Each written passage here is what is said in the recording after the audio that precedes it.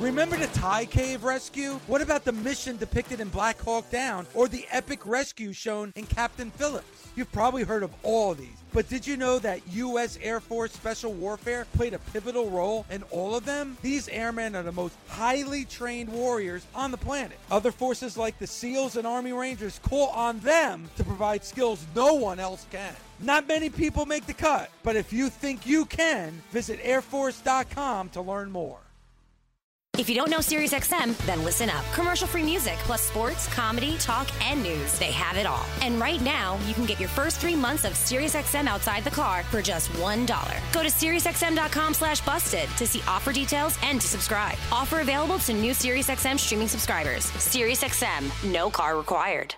This is the Busted Open Podcast. You can listen to the full show weekdays from 9 a.m. to 12 p.m. Eastern on SiriusXM Fight Nation, channel 156.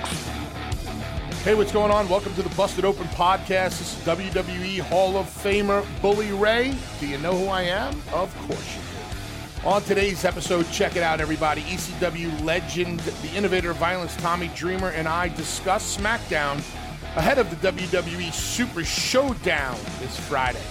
We also got a big debut in New Japan, and we welcome two great guests to the studio.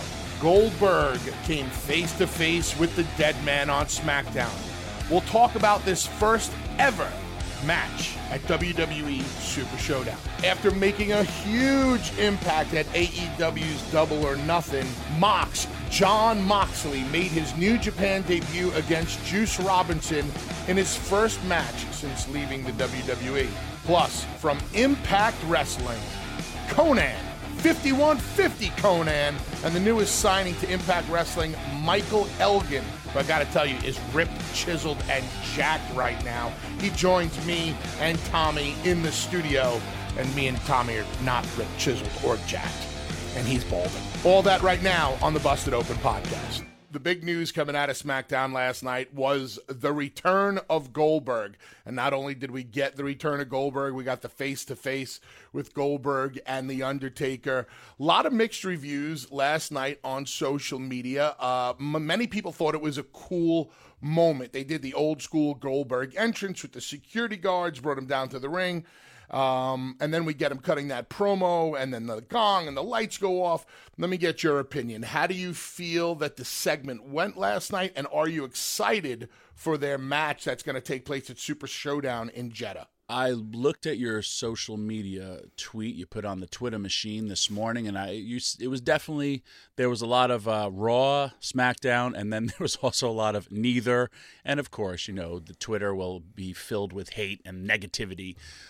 Me personally, I actually really enjoyed that segment, as well as I enjoyed a lot of SmackDown. I thought it was almost like an old school feel to it, where nothing super duper special is going to happen because we're getting ready for the show on Friday, but they set all their angles pretty cool. And in 2019, I think that was the best way for them to present, for a first time ever, icons, The Undertaker and Goldberg. I really enjoyed it. And, you know, that old school feel where you think about it, man, even though he came back for a little bit, but I mean, Goldberg was, you know, the star of WCW. He was probably the hottest thing that WCW had since the NWO. And, you know, you and I were there when he came to WWE the first time. Wasn't, you know, the best. And then when he came back, it really worked out.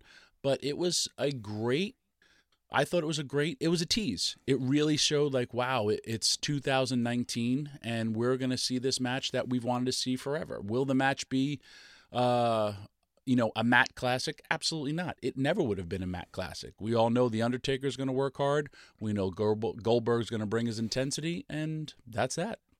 There's no doubt that Goldberg looked great. Taker looked great.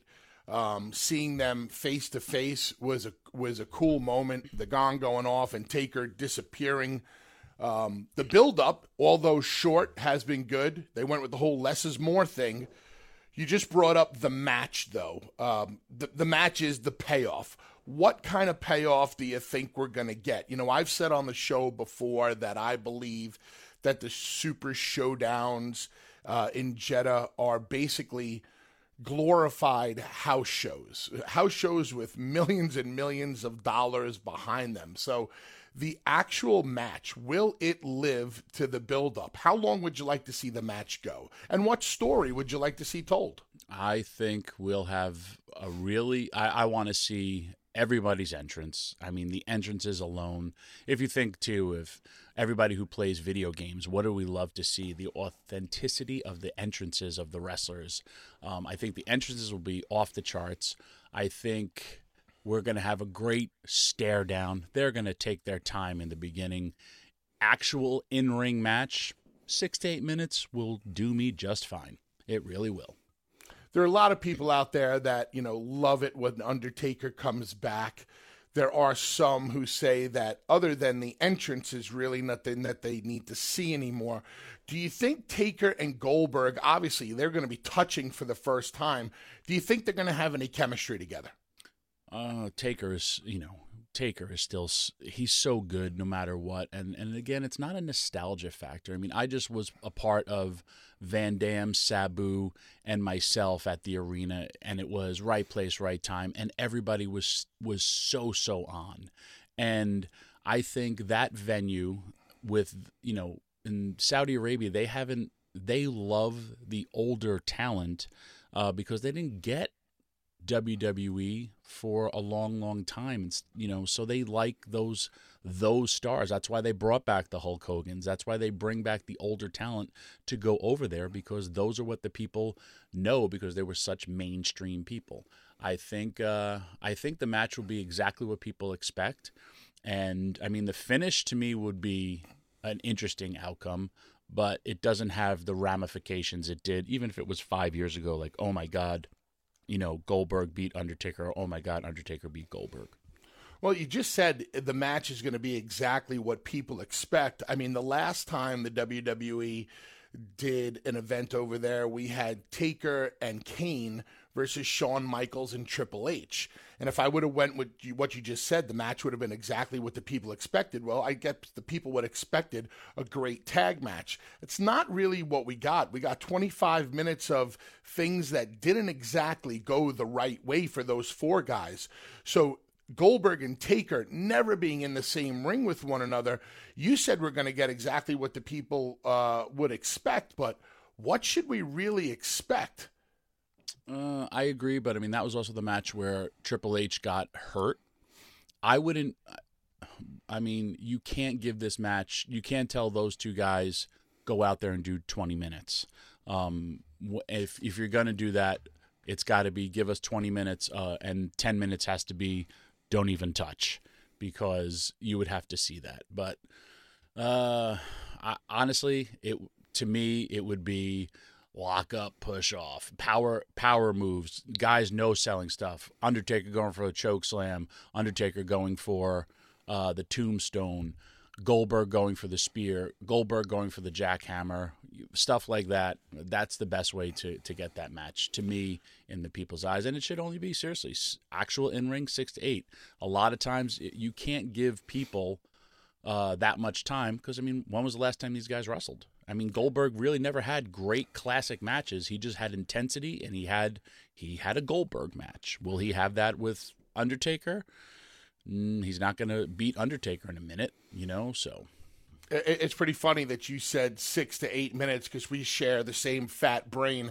I was saying 7 to 10, give the people the greatest hits. Get in, get on, get off, and get out. Anything more than that, I think you risk the potential of things just going wrong, and you don't want anything to go wrong. And the beauty of our business is you can stick to the things you do well, and you don't have to do the things that, you know, you don't do well. I don't think they should take any risks over here. It really is a best of.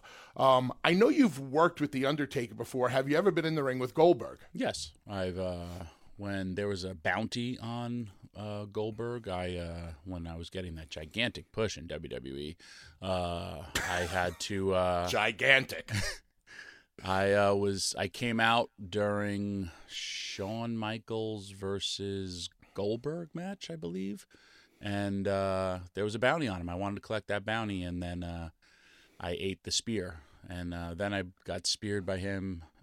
Me and Stevie got speared and jackhammered by him as well. So let me ask you this. If you are promoting this match, if you're booking this match, who do you want to see go over? Who would you put over, and why? Number one, I will tell you if I'm booking it, which I would love. If they want to work House of Hardcore Saturday or Sunday, I will find a spot for you guys in Long Island or Philly.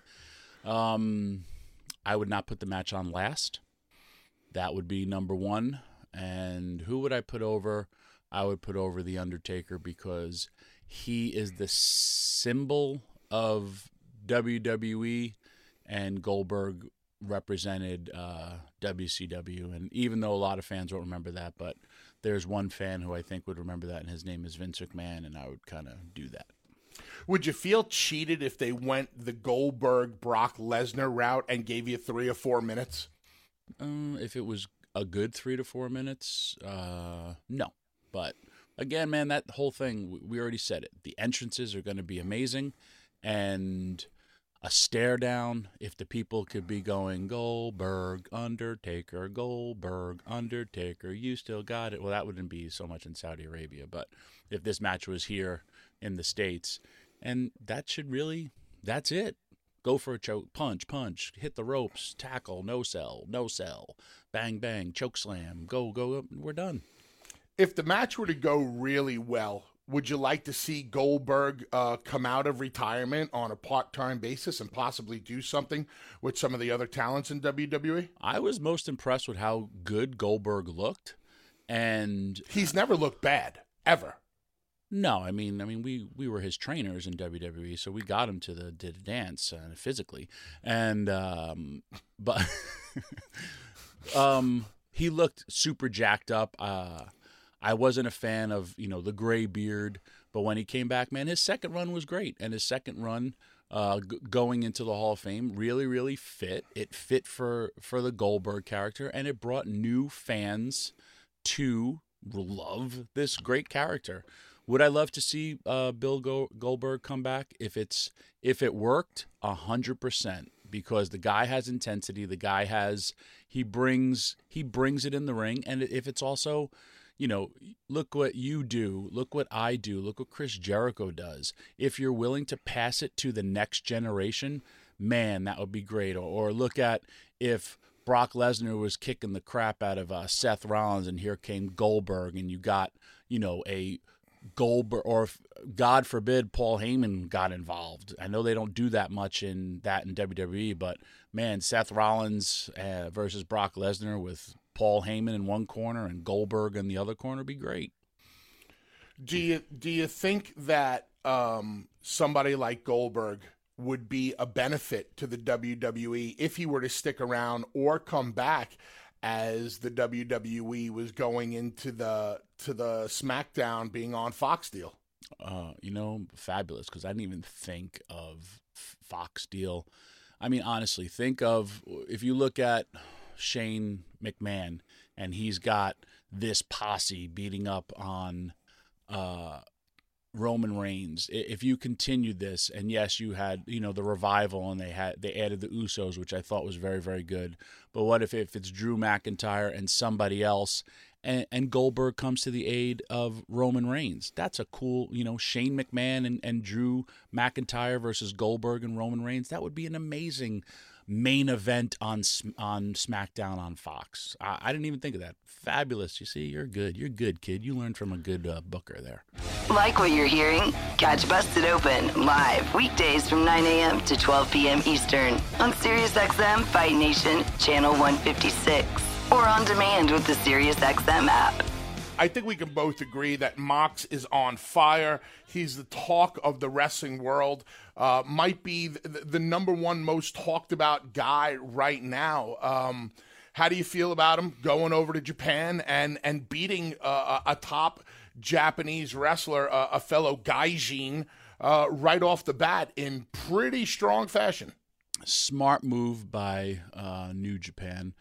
They got to work on a lot of their camera angles, because if I see different guys talking during the match, that's come on now, you got to have better production during that.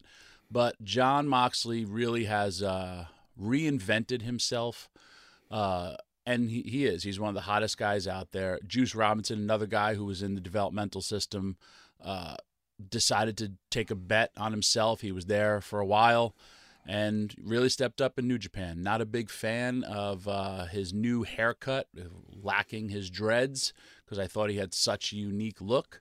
But the match was good. It's playing now in studio. One of my, and this is more towards the wrestlers out there, if you, and I see it all the time on indies, and I'm seeing it more and more on WWE program, on everywhere I go, man, you guys and girls, you have to catch people, because I almost watched Juice Robinson literally break his tailbone. Did a dive off of the scaffolding area or the entrance area. There was 5 people there and nobody caught him. Everyone had alligator arms. I see this all the time, and people are getting hurt. What the hell is wrong with you? I knew in ECW, all of us, we took pride in catching guys. And if I wasn't a diver because it was always, who the hell wants to catch me? But guess what? I knew Devon was there. I knew Bubba was there. Even Lance Storm, just incredible. I would dive on numbers. And, hey, I remember back to back, I had to catch Masato Tanaka, Mike Awesome, Terry Funk, and a 500-pound Volkswagen named Bully Ray that dove over the top rope in Japan, and I caught every single one of them. 403. Yeah. Well, I caught that bus. Felt like 500. It felt like I got hit by a Volkswagen. But what I'm telling you, people, if you want to dive, cool. And if not, then don't do it. If you don't trust that person, because your careers can end. I see it all the time on GIFs. I just watched it. I couldn't believe 5 people, especially if you're a young boy in Japan, and how don't you not catch him? You got to sacrifice yourself, because that's what you're out there to do. They should be doing squats until tomorrow. Well, there's no doubt that Juice crashed and burned on that dive. It was a physical match. It was pretty one-sided with Mox just beating the crap out of him. When I think about Jon Moxley and I think about New Japan, it almost seemed like a round peg in a square hole to me. I never felt like that might have been a good fit for him, but right off the bat, it seems like it's perfect. Did you ever think that a character like Jon Moxley, a performer, an entertainer, a wrestler, a fighter like Mox, could go over to New Japan and be so successful his first night? And do you think he has longevity there? I do. I've wrestled him. I wrestled him before he went to WWE. The kid had, and I say kid because I remember him for a long time. I mean, a lot of influences from EC. Whoa, he's blasting him on that table. I like it. Hard way, that bad boy. A lot of influences. Promos are phenomenal. He just went to the WWE from NXT to the main roster, and he just excelled. He has an amazing fan base. And you had brought it up with, and I could use the same analogy with when you said Brock Lesnar Goldberg for Fox. It's the same thing with New Japan. They have a show coming here in July, and they're trying to bring their stuff to a bigger audience. And, what a great way to do it with an identifiable person as Jon Moxley. Do you think Mox brings more to the table for New Japan right now or for AEW right now? For right now, he brings it to New Japan because that's where he just won the title. And I know he's working with AEW. AEW has a few shows on the books, but I think it'll be all guns a-blazing once they debut on television, whenever that is. And I'm sure Alex knows when that is because I do not. He's got a new look, same badass attitude.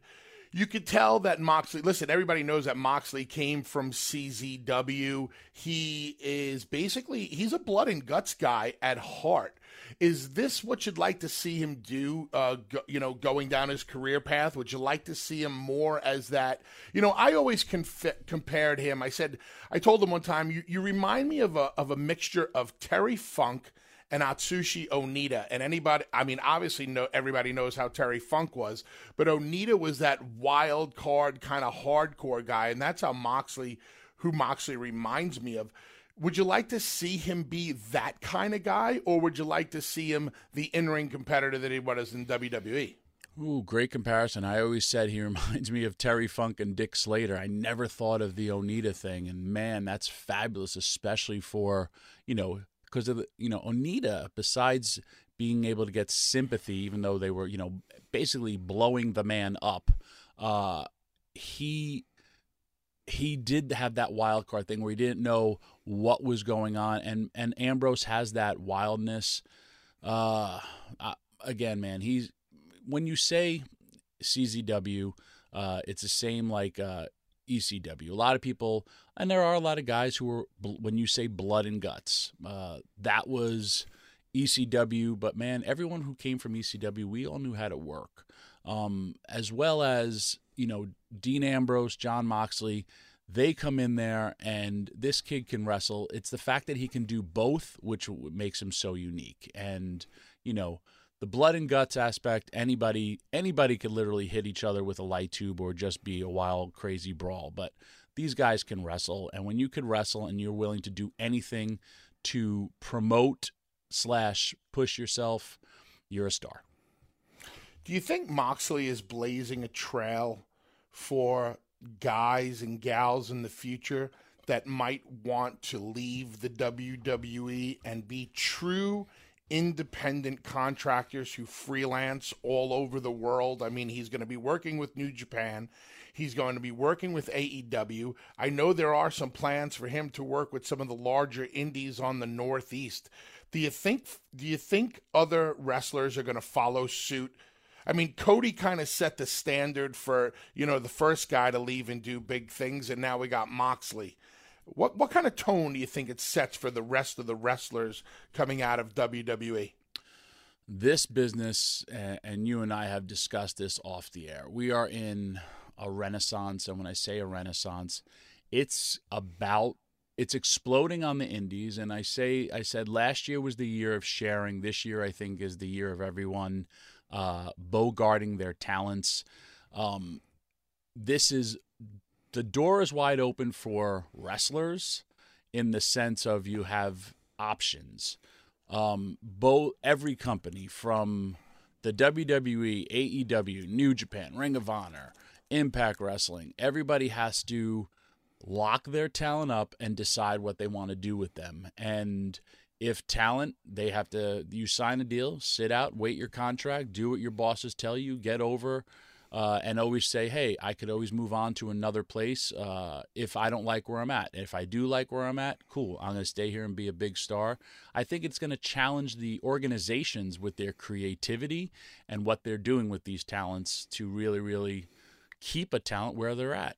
For us, when we're in ECW, a big part of it was our creative freedom, and I think that needs to be, I know talents have that somewhat in Impact Wrestling. I don't know how that goes in WWE, but if you're a top guy, you have creative input or you have some, juice with the boss, and for a lot of people, that's what they want. And if Moxley was not happy, he took his ball and went to another team. I'm still in the studio watching this match. It's a great match. I don't think Moxley would have had that match, but I don't, Juice Robinson was a guy who's in the developmental system. He was young.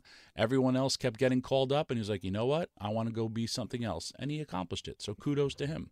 Same with Cody. Hell, look at the Bucks. The Bucks got to pick where they wanted to go, and they made the right choice.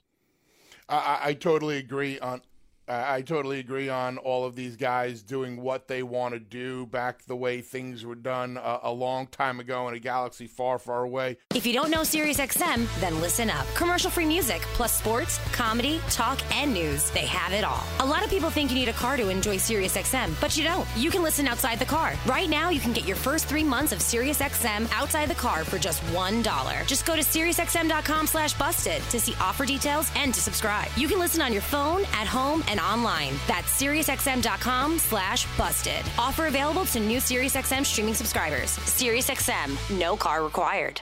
In the studio with us from Impact Wrestling, my 5150 brother, got Conan. Conan, how you doing this morning, man? Yo, what's up? I'm glad you could join us here. And but I would like to say that I just walked into enemy territory with a Boston Red Sox hat on. Boom. Totally, he did. You walked into New York City Yes. with a Boston Red Sox hat on. Into this studio particularly. He does things to bother me all the time. Every time I see him, he's always sporting something Red Sox. Big fan of the Boston Red Sox. And he always makes fun of me, just like Dave LaGreca, for all my different teams. He's like, what are you representing that hat for? But Not to mention the fact that he mispronounced El Pollo Loco.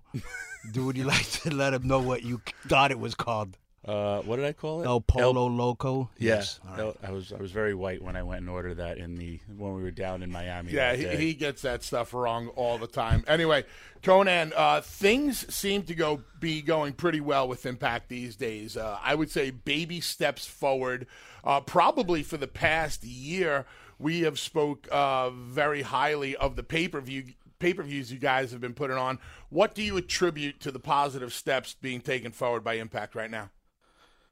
Well, you were there for a lot of years, as was I, and a lot of mismanagement, a lot of ownership not having a clue of what they were doing, a lot of people that just came there to just pick up a paycheck, and so I really think when Don Callis and Scott D'Amore took over, they had a different mindset of how they wanted to treat the talent, what type of talent they wanted to be with the company. And, the first thing was getting the dressing room chemistry right. And then after that, the storylines have been really good. And you got a lot of people that are not, that are good on their promos. They're whatever they're doing is getting over, whether it's Eddie Edwards or Sami Callihan or LAX or, Tommy. He gets over everywhere he goes. He's super not over with me, though, because I would like to say this. You're podcasting now, too, Tommy? What else? What is going on with you? And in a studio. I do it from my house. You had to, do it in a studio, too? Bully, he's got heat with me, just so you know. His ass and head are getting bigger by the day. That's tremendous. It's amazing. Yes, his ass is tremendous. I agree with you. Let me ask you this. Tell me about some of the very obvious positives that are going on with Impact right now. You said creative. Right. When I watch Impact these days, I see a lot of the guys and gals going out there and being allowed to be who they are. Tell me about some more of the positives going on right now. Well, I just think that it's a lot like you. I remember when, when you were doing...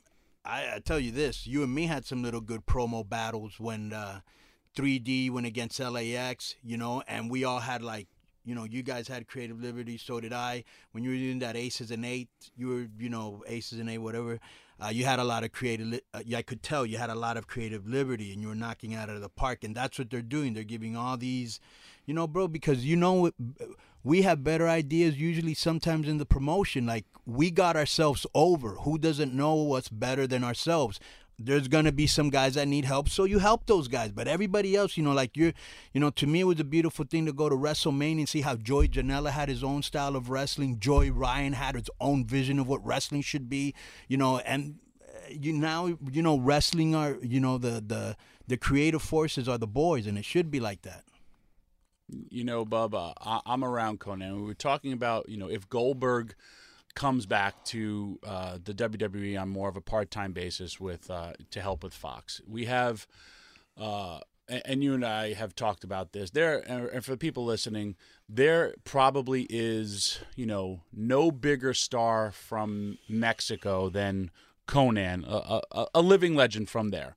But here's a guy who, with his mouth and his mind, helps the younger talent forget about just helping people, but also finding people, bringing people from Mexico to the United States and vice versa. And I mean, I'm watching right now, we have in studio the LAX documentary that they play on from the Fight Network. And here are two guys, they were in studio with us on Monday, that were just independent wrestlers that Conan went, found, and now they are, their tag team, I guess, royalty. They're two guys who can write their ticket wherever they want to go, and it's because of Conan. I mean, look at what Rey Mysterio, who's wearing his shirt today, very, very nice. Look what Rey Mysterio still brings to the table, and there's just because, due to injuries, Conan can't do it in the ring, but what he contributes with his mind and with his promo skills is what this business is about. It's about giving back and creating the next generation of wrestlers. So kudos to you, even though you were in a Red Sox hat. So based on what he just said, Conan, let me ask you this, and this might be a little bit of a difficult question because it's like asking you to choose which one of your kids you like better. Right. Do you like which do you prefer, the original version of LAX or the modern version of LAX? And I have love for both of them, bro. It's kind of hard because LAX is what's put us in the map because it was a group organically from Impact. It started in Impact. And that really helped me out a lot. But these two guys are really special, and they're really gonna go far in this business. And the funny thing about it is that Jarrett had actually told me, like, on a Thursday, hey, by Monday I need you to find 2 Latino guys. So you can imagine all the stuff I was going through, and I had to talk to them on the phone and make sure there was chemistry. Then we met each other. But I'm very proud of them, just like the Lucha Brothers. Absolutely.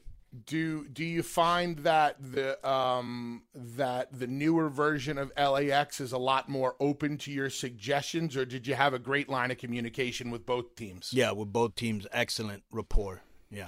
Were you happy with the last pay-per-view? I don't know if it was the last one or the one before. Were you happy with the LAX versus LAX match? I thought it came off well. What were your feelings on it? Bro, that was incredible because I didn't know Eddie Kingston. I would like to say that the Yonkers, where you're from, and Eddie Kingston is a dump.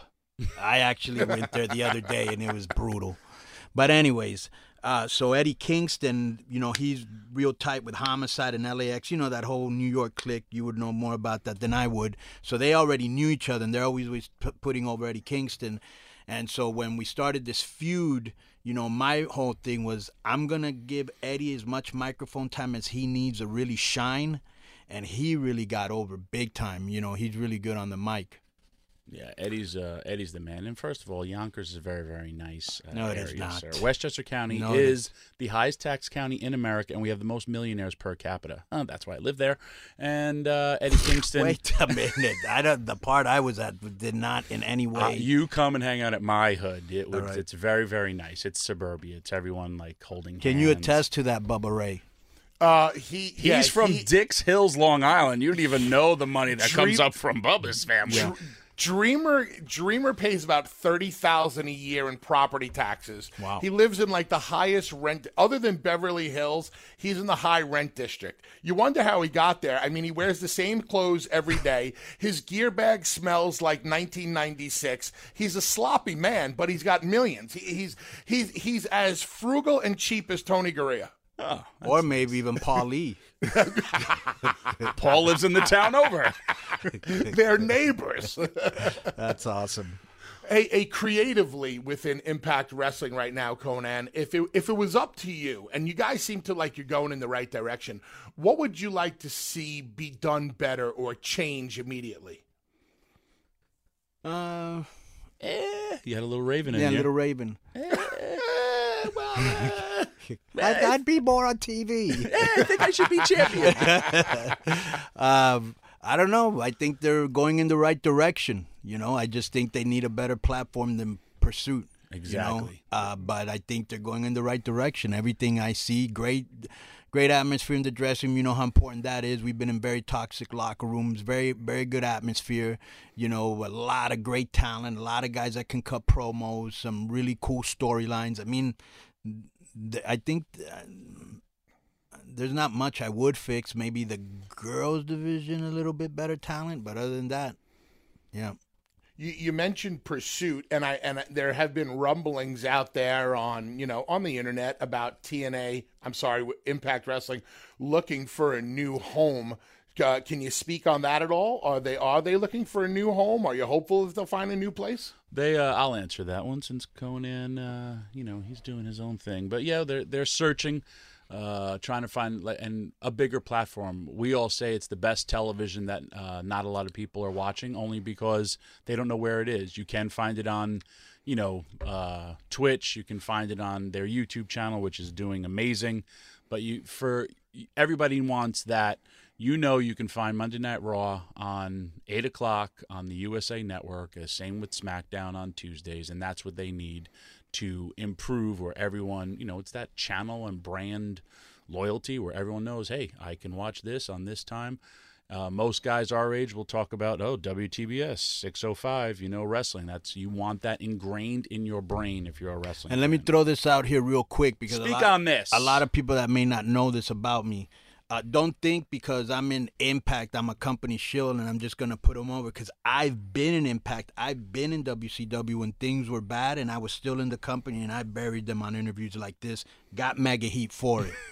But, let me ask you, Bully Ray, do you watch the show at all? I don't get to see the television show. I get to see the pay-per-views. All right. What do you think of the pay-per-views?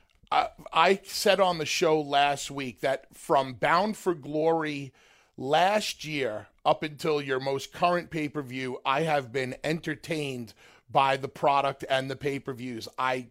Listen, we both know the locker room has never been the problem, whether that was in TNA or it was in Impact. The talent, the guys and girls, that we always went out there and busted our asses, to the point where at one point TNA was actually putting out a better creative product than WWE. In the past year, I definitely see steps forward. I definitely see a more entertaining, a more athletic product. Psychology-wise, I think there can be some improvement there. But in 2019, I'm not so sure how important psychology is as opposed to entertaining. And if popping the audience for 3 hours is what they want, then why not give it to them? And that's my take. What do you think? Well, I think psychology is always going to be important, and it was proven when we saw that match with Dustin and Cody, right? Absolutely. And so, we come to you, me, Tommy, we come from that era, from psychology. And so what I try to do is every match can't be psychological and every match can't be a video game match. So I just break up my matches. Like when I'm booking in AAA, I'll give you a hardcore match, I'll give you a funny match, I'll give you a match with a storyline, I'll give you a match with the top guys. So there's always something different going on, which Impact does a really good job of too. You know what I'm saying? And so what you need a good story that people can get behind and get emotional. Because, bro, at the end, when Cody did the little line about, I don't need a partner, I need a brother, that was pretty emotional line. But you said that you thought Cody and Dustin was a psychologically sound match. I'll kind of agree with you there. I think what that match was epic storytelling. Yeah, storytelling. There was better storytelling in that match than there was psychology. And there was more psychology on that match than probably just about any other, maybe just Jericho and Omega being a close second. But that type of storytelling, I believe that if the talent from Impact or even Ring of Honor for that matter, if you can incorporate that kind of storytelling with just a little bit of psychology into the athleticism that all of these younger guys and gals have, that's like the recipe for success. The one thing that we are missing in this business that the three of us grew up on is storytelling. How great of a story did you have when you went into that cage in the When Worlds Collide pay-per-view? I know we're going right back. Who did you work with again? Perro Aguayo. Well, with Perro Aguayo. How great of a story was that going to that cage? Right, exactly. And so, I'm a big fan of storylines.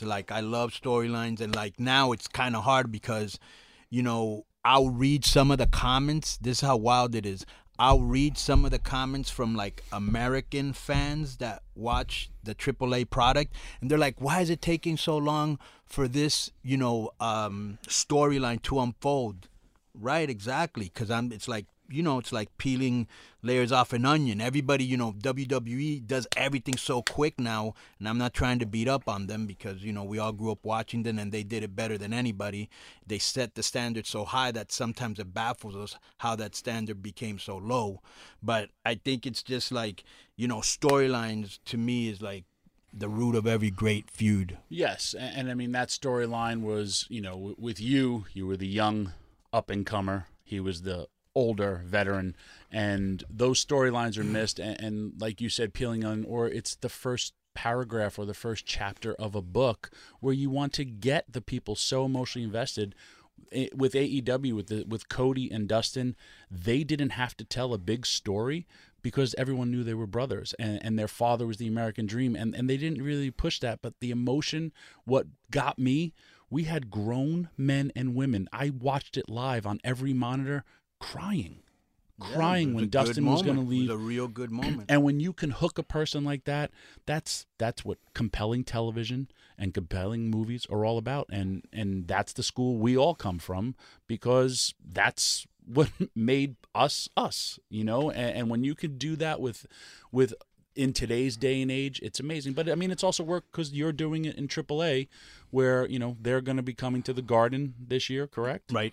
And they're going to pack that place because of the emotional investment that wrestling fans have with their favorite wrestlers. Right. And the great thing about that match is, and my favorite thing is, there's nothing better, as you know, than having a good ending to a match or a feud. Because to me, if the ending isn't good, the match wasn't good. You know what I'm saying? And all they remember is the finish. Yeah. I think that's why so many people were hot at Game of Thrones. Boom. That was some bad booking. Yeah. Speaking of bad booking, you're going to get me booked in that loser lose your hair match for the Garden we've been talking about, because God's been taking my hair for a long time, so I kind of just want a payday from it. Can you work on that for me? I could work on that. Right. I know a couple people. Thanks, buddy. Hey, Konnan, you mentioned a little earlier on about the feedback, and it seems like the number one place you get feedback these days is on social media. Right. What is your opinion on social media when it comes to pro wrestling these days? Do you think it helps or do you think it hurts? It's a double-edged sword, right? So you're using it as a marketing tool to meet people, to hear what they think and stuff like that. But it just gives a voice to every idiot out there that's pissed off about something and just wants to start, BS. And not only that, we have a very hypercritical, hypersensitive fan base, which coincides with a politically correct, fake outrage, over-the-top outrage society. And so, you just got to watch what you say and what you do, because there's always somebody out there trying to bury you, or trying to, twist your words, or, sensationalizing or scandalizing everything. And that's the bad part of it. There's a lot of good to it. There's a lot of good parts too, So I'll give you an example. Like now you just can't be funny. Nothing's funny. I did so that Disco, I have a podcast with Disco Inferno, Keeping It 100. Yes. So on it, he works at a strip club at Sapphires in Las Vegas. So at the end, we always have this little thing where I say that, that he gives free hugs to cute transgenders, right? Which is a joke. And some guy goes on there on social media, because I'm about to do this seminar. He goes, yeah, will you be, eschewing your transphobia rhetoric? And then I just put, yeah, you bet I will. I didn't get into, I wasn't going to apologize and all this other stuff, because that's what they want you to do so everybody can pile on. So, you just got to take it with a grain of salt. You know what I'm saying? It's so, I did the spot at AEW with Sonny Kiss, and you have people saying it was bad. What was the spot? He jumped up. It was kind of like the Rikishi thing. I caught his legs, and he brings me into his butt. Right. Like Naomi does. Naomi does it. And so many people were, wow, how could you do that? And it went all like hate and homophobic.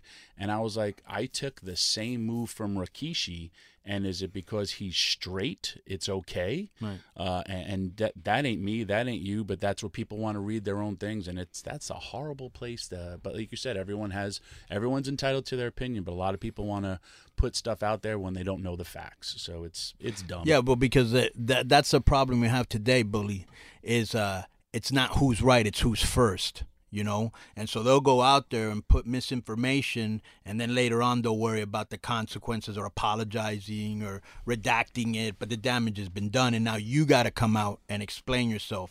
And, bro, you're not going to convince everybody, Correct. Well, that's the truth. And last question for me, Conan. You mentioned, or Tommy mentioned, the AAA show coming up at MSG. Obviously, just a couple of months ago, we saw Ring of Honor and New Japan get together to put on a sold-out show at Madison Square Garden. Is AAA confident that they can come close to a sellout or sell out Madison Square Garden? You're never confident of anything. So, we're very hopeful that with being September 15th, which is Mexican Independence Day, and the card that we're going to put up, and the fact that there's a lot of, Mexicans and Hispanics and people that like Lucha Libre in the tri-state area from abroad, and being Madison Square Garden, the special event that it's going to be, that we're going to do very good. And that loser lose your hair match with Tommy Dreamer is going to Tommy sell Dreamer out. and the legless guy from AEW. All right. Well, we'll be back. Great stuff with Conan. Conan, thank you very much for being on the show today. We appreciate your time. Impact with their TV tapings this Thursday and Friday at the Melrose Ballroom in Queens, New York. Like what you're hearing? Catch Busted Open live weekdays from 9 a.m. to 12 p.m. Eastern on SiriusXM Fight Nation Channel 156 or on demand with the SiriusXM app. Now we're jumping over to the newest member of the Impact Wrestling locker room, a guy that just came out of New Japan Wrestling, had a good run there, shows up at the last Impact pay-per-view, basically power bombs the dog piss out of the champion, Michael Elgin. Welcome to Busted Open. How you doing, brother? I'm doing good. Thank you for having me. Yeah, not a problem. You know Tommy Dreamer? Yes, I do. I'm sorry to hear about that. We have wrestled quite a couple of times. Have you beaten me yet? I don't know, but it's always like shows that you kind of have a hand in, so I don't know that. I didn't have a hand in the Bruiser Brody Cup. It was destiny. I channeled my inner Bruiser Brody to defeat you.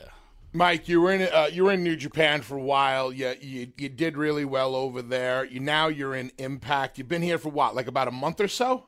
Yeah, just over a month. End of April. All right. How you digging it so far? You gelling well with the rest of the locker room? You like the direction? Tell me about your experience so far. You know what?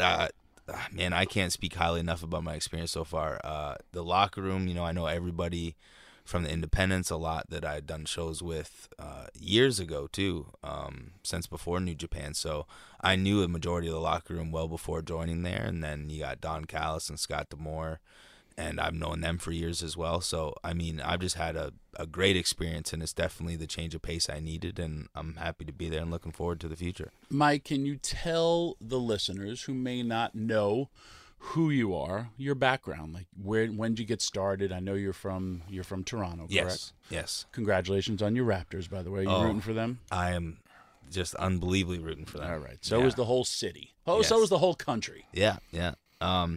So growing up just outside of Toronto, I started training when I was 14 years old. My God. Then I had my first match when I was 16 in 2002. And it's just been go ever since. I had about 7 years in Ring of Honor from 2009 to 2016, and I joined New Japan in 2015. And any wrestling fans that do know me probably know me from those two organizations. But it was a long road to get there. I was traveling to the States every weekend because when I broke in, Canada really was kind of like off the radar. Nobody really paid attention to Canadian independent wrestling. So it was really hard to get seen there. It was really hard to get out there and really hard to get the opportunities that we wanted and needed to succeed. So it was a long road of many trips, beating up cars and not making a lot of money, but it all worked out in the long run. And as I said, Ring of Honor was a great company to be a part of, and then so was New Japan. But sometimes you just need to change a pace, and you need to kind of reconfigure yourself and change the settings around you. And I think that Impact was the place to be. Who were? Hold on, Mike. right. You said you needed to change your pace. So mean, Mike. I'm not mean. I'm not mean to me. You asked one question. It's 1-1. Get with the program. Mike, you said you needed to change your pace. Why exactly did you need to change your pace? There was a lot of things going on. One, I signed with New Japan just a few months after my son was born, so I'd missed a lot of his life. I missed his first steps, missed his first words, missed 2 of his birthdays. So that was a heavy factor. And then another factor is just that travel to do 6 and 8 man tags so much and only have those big singles once in a while. It was tough for me. With Ring of Honor, they put me with Truth Martini as my manager, and then when I broke away from them, they always asked me to kind of speak in sound bites. So I didn't have the creative outlet with anything other than my in-ring work. And then with New Japan, they ask us foreigners often to speak in simple English so that the Japanese audience can understand us, or at least follow along, or when it's translated, they can translate it properly. So you don't get to really put the emotion that you can have behind your words, and anything that I had that was creative was coming out through my work. And when it's 6 and 8 man tags, you get short time in the ring. You don't really get to show people that creativeness that you're capable of showing. So those 2 things really weighed heavy on me, and it was just time to get new opponents and new big-time matchups so that I could show that creativeness, and also give myself an opportunity to talk and show people that it wasn't that I can't talk, it's just that I didn't have the opportunity to vocalize the things I wanted to say. Bully and I, before you were in studio, were talking about the change in the wrestling landscape for the wrestler, and he was like, do you think wrestlers will have other opportunities? We were watching Jon Moxley and Juice Robinson, 2 guys who left the WWE. You're a guy who has not been in WWE, but you how old are you? I'm 32. At 32, had the opportunity, because I know I've known you for a long, long time. New Japan was kind of what you wanted to do. You go there, you do it. You have the opportunity to stay with New Japan or go to somewhere else. You chose to come to Impact because of, 1, a new opportunity, money, and creativity. And for wrestlers and for the nation that's listening, having creative input into your storylines, or even just, I can't tell you how to be you. No one can tell me how to be me. But when you're able to, that's the biggest thing for us. And wrestling fans see that too. When I tell you, I don't know if the match has aired, you and Rich Swann. Yes. Bub, when I tell you it was one of the best matches I've ever seen, and the story that they told, you guys went about 25 minutes. Yep. And it was, like I said, a story was told, the physicality, it was old school meets new school, and it was one of the best matches I've seen in a long, long time. If the nation, go out there and search and do your homework and watch it, because it was awesome. Bubba, you would have loved it, but that creative factor weighs so heavy on so many people. Yeah. Well, first, thank you for the kind words about that match, because I was really proud about it, and Rich Swann is an amazing wrestler. Was I your agent? I believe that's why the match. Maybe I don't know who my agent was. Well, just say it was. But for the listeners. Sorry. Tommy Dreamer was my agent, and that's why the match was so good. Dear but it's a lot. Like, when we have singles in New Japan, it wasn't heavily aged in. We would have people kind of say, oh, maybe try this here or something, but we did have free reign. It's just sometimes those singles matches didn't come often enough. And as I said, that's kind of where I get to express myself, is in the ring, because that's what I focused on for so long, that I just needed that, and I would get frustrated. I'd do 6 and 8 man tag matches. I'd miss, my son's birthday, miss his first words, miss his first steps, and it was just eating at me. And I had to have that change, and I went back and I watched like 8 months of the Impact product with pay-per-views and the TVs. Like, every cardio session I would just put on a pay-per-view or one of their TVs, and I felt that they were really focusing on pro wrestling, what pro wrestling is about, the World Championship was important, the Tag Team Championships was important, the X Division Championship was important. And to me, that's what wrestling should be like. You know, obviously there's some other factors that come into two people wrestling each other, you know, a deep-rooted hatred, whatever it may be. But the focal point, maybe that hatred is focused on, okay, both of these guys want to be world champion. They want to be the best. And that's what pro wrestling is to me. That's what I grew up on. That's what I love watching. And that spoke volumes to me. And I knew going to Impact would give me the opportunity to wrestle guys like Rich Swann and Brian Cage. You know, hopefully I get to tangle it up with LAX and Phoenix and Pentagon and all these guys that are so good. And I get to have those matches that I want to have and hopefully people want to see and people talk about. Mike, kind of a two-part question here. Dreamer is putting over your match with Rich Swann, and obviously Dreamer has high levels of credibility with me when it comes to his opinion on a wrestling match. But I also saw you wrestle Kenny Omega in New Japan. Did you like your match with Rich Swann better than your match with Kenny Omega? That's hard. I like them both for different reasons, you know, because Rich Swann and Kenny are two totally different wrestlers. So it produces two totally different matches. So I enjoyed them both, and it's really hard to pinpoint one specifically, you know, and especially because I had quite a few matches with Kenny. Like, it's really hard to say which one I like more. Okay, let me ask you this then. You said that one of the problems with New Japan for you was you were missing a lot of important events in your child's life. And I totally get that. I mean, I don't have children. Dreamer does. I'm sure he can attest to it. Many other wrestlers, you know, not being able to see your children, you know, grow up is a huge deal. Plus the plane rides over there. But if your singles matches with Kenny would have produced a singles run for you where you were being featured more and not just going over there for 6 and 8 man matches, do you think that would have changed your mind of whether or not you wanted to stay with New Japan? Yeah, I think so. That was definitely something to go with it, because I would have these singles matches and come back and say, what do I need to do? And I was just told, like, no, it's great. You're great. You have the best matches with these guys. Like, and I was just wondering, like, well, what do I have to do to have more singles matches? So I think it would have, you know, at least put that more so as an option to stay, you know, because at the point when I was offered a new deal, there was zero chance that I was staying at that time. So I think that at least would have given me the option to at least, you know, see which kind of where I wanted to go and what deal I wanted to take, more so than just be like, I'm not taking this deal. What, you know what I mean? Like, it was one of those situations where there was just no chance I was staying in New Japan at that time. Who were some of your influences? Like, you remind me of a modern day Scott Norton. Who were some of your influences, or like guys you really were like, whoa, I wish I could either be like them or take some of their stuff? It's a weird mixture, actually. It was Dr. Death Steve Williams. Ooh, good one for you. Kenta Kobashi, Stan Hansen, Davey Boy Smith Jr., or Davey Boy Smith, I should say, and Shawn Michaels. Shawn Michaels? Yeah.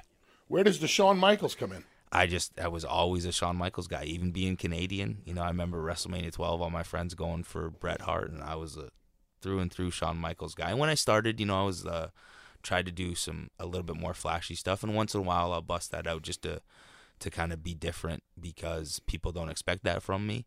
But I mean, he was my guy growing up, you know, outside of the guys in Japan that I liked. That's why you're a natural heel. You like Shawn Michaels, and you're from Canada. I could see all the other guys. I mean, I could see it because you're a student of the game, and you know, Shawn Michaels, perhaps one of the best workers of all time. But I could see the other guys. So you're a big All Japan. Yes, fan. I was a huge All Japan fan. Man, I still constantly. I mean, I was doing cardio at the hotel this morning watching Misawa and Kawada. So I still go back and watch all the All Japan stuff. And I mean, one of my favorite matches of all time was actually Kobashi and Kikuchi against Crawford and LaFon. Oh, yeah. So, yeah, amazing match. I watch that maybe once a week. Kikuchi doesn't get enough credit for what a great worker he was truly amazing. was. Yeah, he was amazing. That All Japan stuff, I mean, still holds up right now. Early 90s, mid 90s, late 80s, All Japan with Misawa, Kawada, all those guys there. I don't think it can be touched because it was that great combination of Japanese psychology with just enough American style, and it has always been my favorite in-ring product. And the match that you just mentioned, Kawada versus Misawa, I've only had my wrestling students watch one match, and that's the one it was. And it was for their registering, their selling, and all of the in-between. I don't think anybody has ever made everything look as good as those two had. And when it comes to selling, I don't think there was any better, more realistic of a seller than Kawada. Yeah. You know, everybody talks about Ricky Steamboat and Ricky Morton. They were sympathetic and believable, but when it comes to selling and being realistic, I think it was Kawada. What are your feelings on that? I 100% agree with you. I actually run a wrestling school too, and I tell my students the two guys that I love to watch is Kawada and Kobashi. And Kawada for the selling, Kobashi for the fire. And I'll often just show them pictures of just Kobashi in some instance in his match without his opponent in and say, what does he feel at this point? And you can tell at all times. So for the selling, 100% Kawada, and then for the fire and just that, like the facial and body language of changing gears, I think Kobashi is the top of that. So those two are like my two guys in that four pillars. So let me ask you this. I want to switch gears a little bit. Recently, you said in an interview that it was really important for you to be able to come over to Impact Wrestling and have 5-star matches. Is that correct? I said that that gives me a goal to work towards. Not necessarily that it was important, and I also said that it's not that in the grand scheme of things, I don't think that necessarily holds a huge meaning, but I think that it's good to have matches that people talk about. And if I can come to Impact and have those type of matches that do get a rating like that, whether people don't agree or agree, they're speaking about it, which puts more eyes on Impact. So if you were to go out there and have a match, a 20-minute match with, let's say, Rich Swann that ended up with the entire arena giving you a standing ovation and screaming that was awesome, but you went on the internet and some wrestling journalist dirt sheet guy gave you 3 stars, you wouldn't be disappointed by that, would you? God, no, not at all, because I think that crowd reaction, people would react to that and be talking about how awesome the match was live, and people would then seek it out, which again is the goal of putting more eyes on what we're doing, what I'm doing. So it doesn't matter about that, necessarily, a journalist giving it 5 stars, but it's the reaction that people get from those matches that make people want to seek it out and watch it. As I said, Tommy was just telling people if they haven't seen me and Swann to go find it and watch it. And that's what I want. I want the eyes on the product because even before I joined, I was a huge fan of the Impact product, and that's why I wanted to go there. And if I can help put any new eyes on it or any different eyes on it or eyes that haven't been on it in a while and bring them back towards it, that's my goal with those type of matches.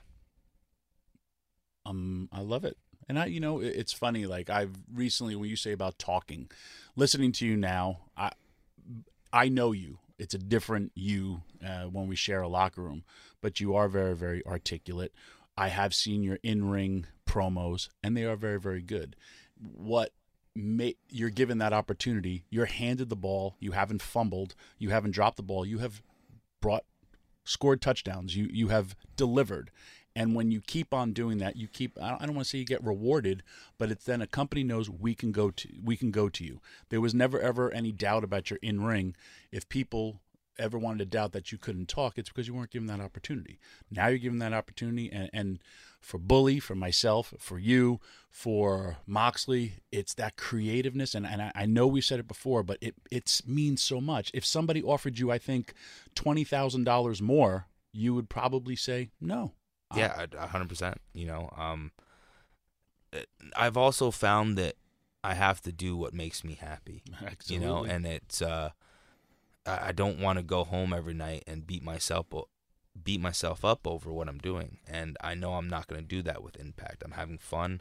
I'm wrestling amazing talent. There's great people who are in control of the company. I know that I can go to them with ideas, whether they'd use them or not. At least I'm being heard. At least they're going to say, okay, well, why do you want it that way? Well, I think this. Well, we think this. And then at least I'm hearing the ideas and why we're doing something one way rather than like, no, we're doing this. That's just the worst thing, I think, for a wrestler and trying to be creative. It's like you always kind of have your back against the wall fending everybody off when they speak to you that way. You know, when it's like, no, we're doing it this way. You're like, automatically, it just puts that in yourself like, well, no, we're not. I don't want to do it that way. Right. Even if it's right, if they just say it that way to you, you're like, no. You put up your defense. Yeah, you have to. And, you know, everything being explained and giving that opportunity to speak up and give some ideas and say, well, what if I do this way about it? Or what if we do this way? Well, I was thinking this because of this. And that's what really helps also understand it so you can produce it to a high level rather than just being told what to do. If you're explained the reason, I find wrestling is a lot like the in-ring stuff, everything that goes on in backstage and talking, everything like that. If you're explaining the reason why you're doing something, when you do something, how you do something, why is really important, and then you can really put everything into it because you're understanding where you're going with stuff. And there was a lot of times where I was never told that, and it frustrated me. And you know, I unfortunately kind of wear my heart on my sleeve, and everybody will know if something's frustrating me or not. But that doesn't come from an egotistical point of view. It doesn't come from anything. That comes from the passion because, as I said, I started training when I was 14. I've been doing this for a living since 2009. This is all I know. I don't know much else. You know, I could probably go out there and do something else, but I mean, I do my cardio, I watch wrestling, I walking around talking to people, and I'm thinking about wrestling. I know, you're crazy. I love it. It's constantly on my mind, and it's what I live 24/7. So to be frustrated in that position, it kind of makes you like not want to think about it. You know, I've had times where I'm doing cardio and I'm trying to watch anything else but wrestling because what I'm doing is so frustrating that it's like, if I watch this right now, it's just going to make me think of the positives, and I don't want to think about the positives because it's so negative right now. And right now I'm just in a happy spot where I get to watch wrestling, I get to love wrestling, I get to talk wrestling, I get to think wrestling, and it's amazing. And Bubba, when I say this and you understand this, he's old school values with new school rules, and you know, I'm with him all the time. He's one of us, and you understand that statement. He's fat? No, he's actually not. He's in the best shape I've ever seen. I know. I saw him when he powerbombed Brian Cage. I was like, holy crap, he looks good. You went from power like power lifter to like bodybuilder. What the hell happened to you? Man, it was just my knees were taking a beating, and powerlifting, my joints were taking a beating. So I just decided to cut the carbs and train more like a bodybuilder, and it worked out. See, Tommy, that's all you need to do. Cut the carbs. Bubba's ankles gave up on him 7 years ago. Mike, let me ask you this. Me and you have crossed paths maybe just a couple of times. You've come off like a confident guy to me. You're confident in your wrestling ability, yes or no? Yes. Okay. Are you confident that Michael Elgin in 2019 can put asses in seats for Impact Wrestling? Yes. Why?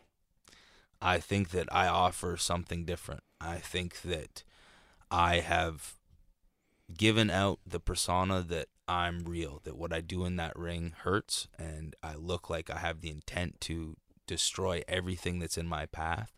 And I think now, given the opportunity to talk and not only show what I'm going to do to everybody, but tell them what I'm going to do to everybody, I really think that that's something that people want to see. I think that I add a believability that not everybody else does, and I think that that's what's missing in some aspects of pro wrestling, and I think I offer that, and people are going to be drawn towards it. So you're saying that you're a good talker on the microphone. Do you think you're a good storyteller on the microphone? I think that I can tell a good story on the microphone. I think I need more work because I've never given the opportunity to talk as often as I would like to. But I think that given the opportunities now and knowing where I'm going to, I think that I'm getting there. What's the one thing about Michael Elgin as a performer or character or a wrestler that you think you've had bottled up for entirely too long that you want the world to know about you? I think that's that ability to talk. As I said, I think that's the one thing that has kind of eluded me in every top promotion I've been in. Like I said, when I went to Ring of Honor, I was put with a manager, I was put in a faction, and I was the last person to talk, and they didn't want me to say much. And then when I was solo act, they were like, "Oh, just speak in sound bites so we can use it for packages." And I'd start to cut this promo, and they'd be like, no, just talk in sound bites. And then in Japan, it was, simple English so the Japanese people can understand you so that we can translate it. And I was never given that opportunity to just speak openly and freely and say what I want to say and deliver it how I want to deliver it. Let's go outside of Impact Wrestling just real quick. If you had to choose anybody else other than who's in the company right now, who out there in the world of wrestling in general could you see yourself having a great performance with, or more importantly, making money with? Right now, I think the top would be Sakimoto from Big Japan Pro Wrestling.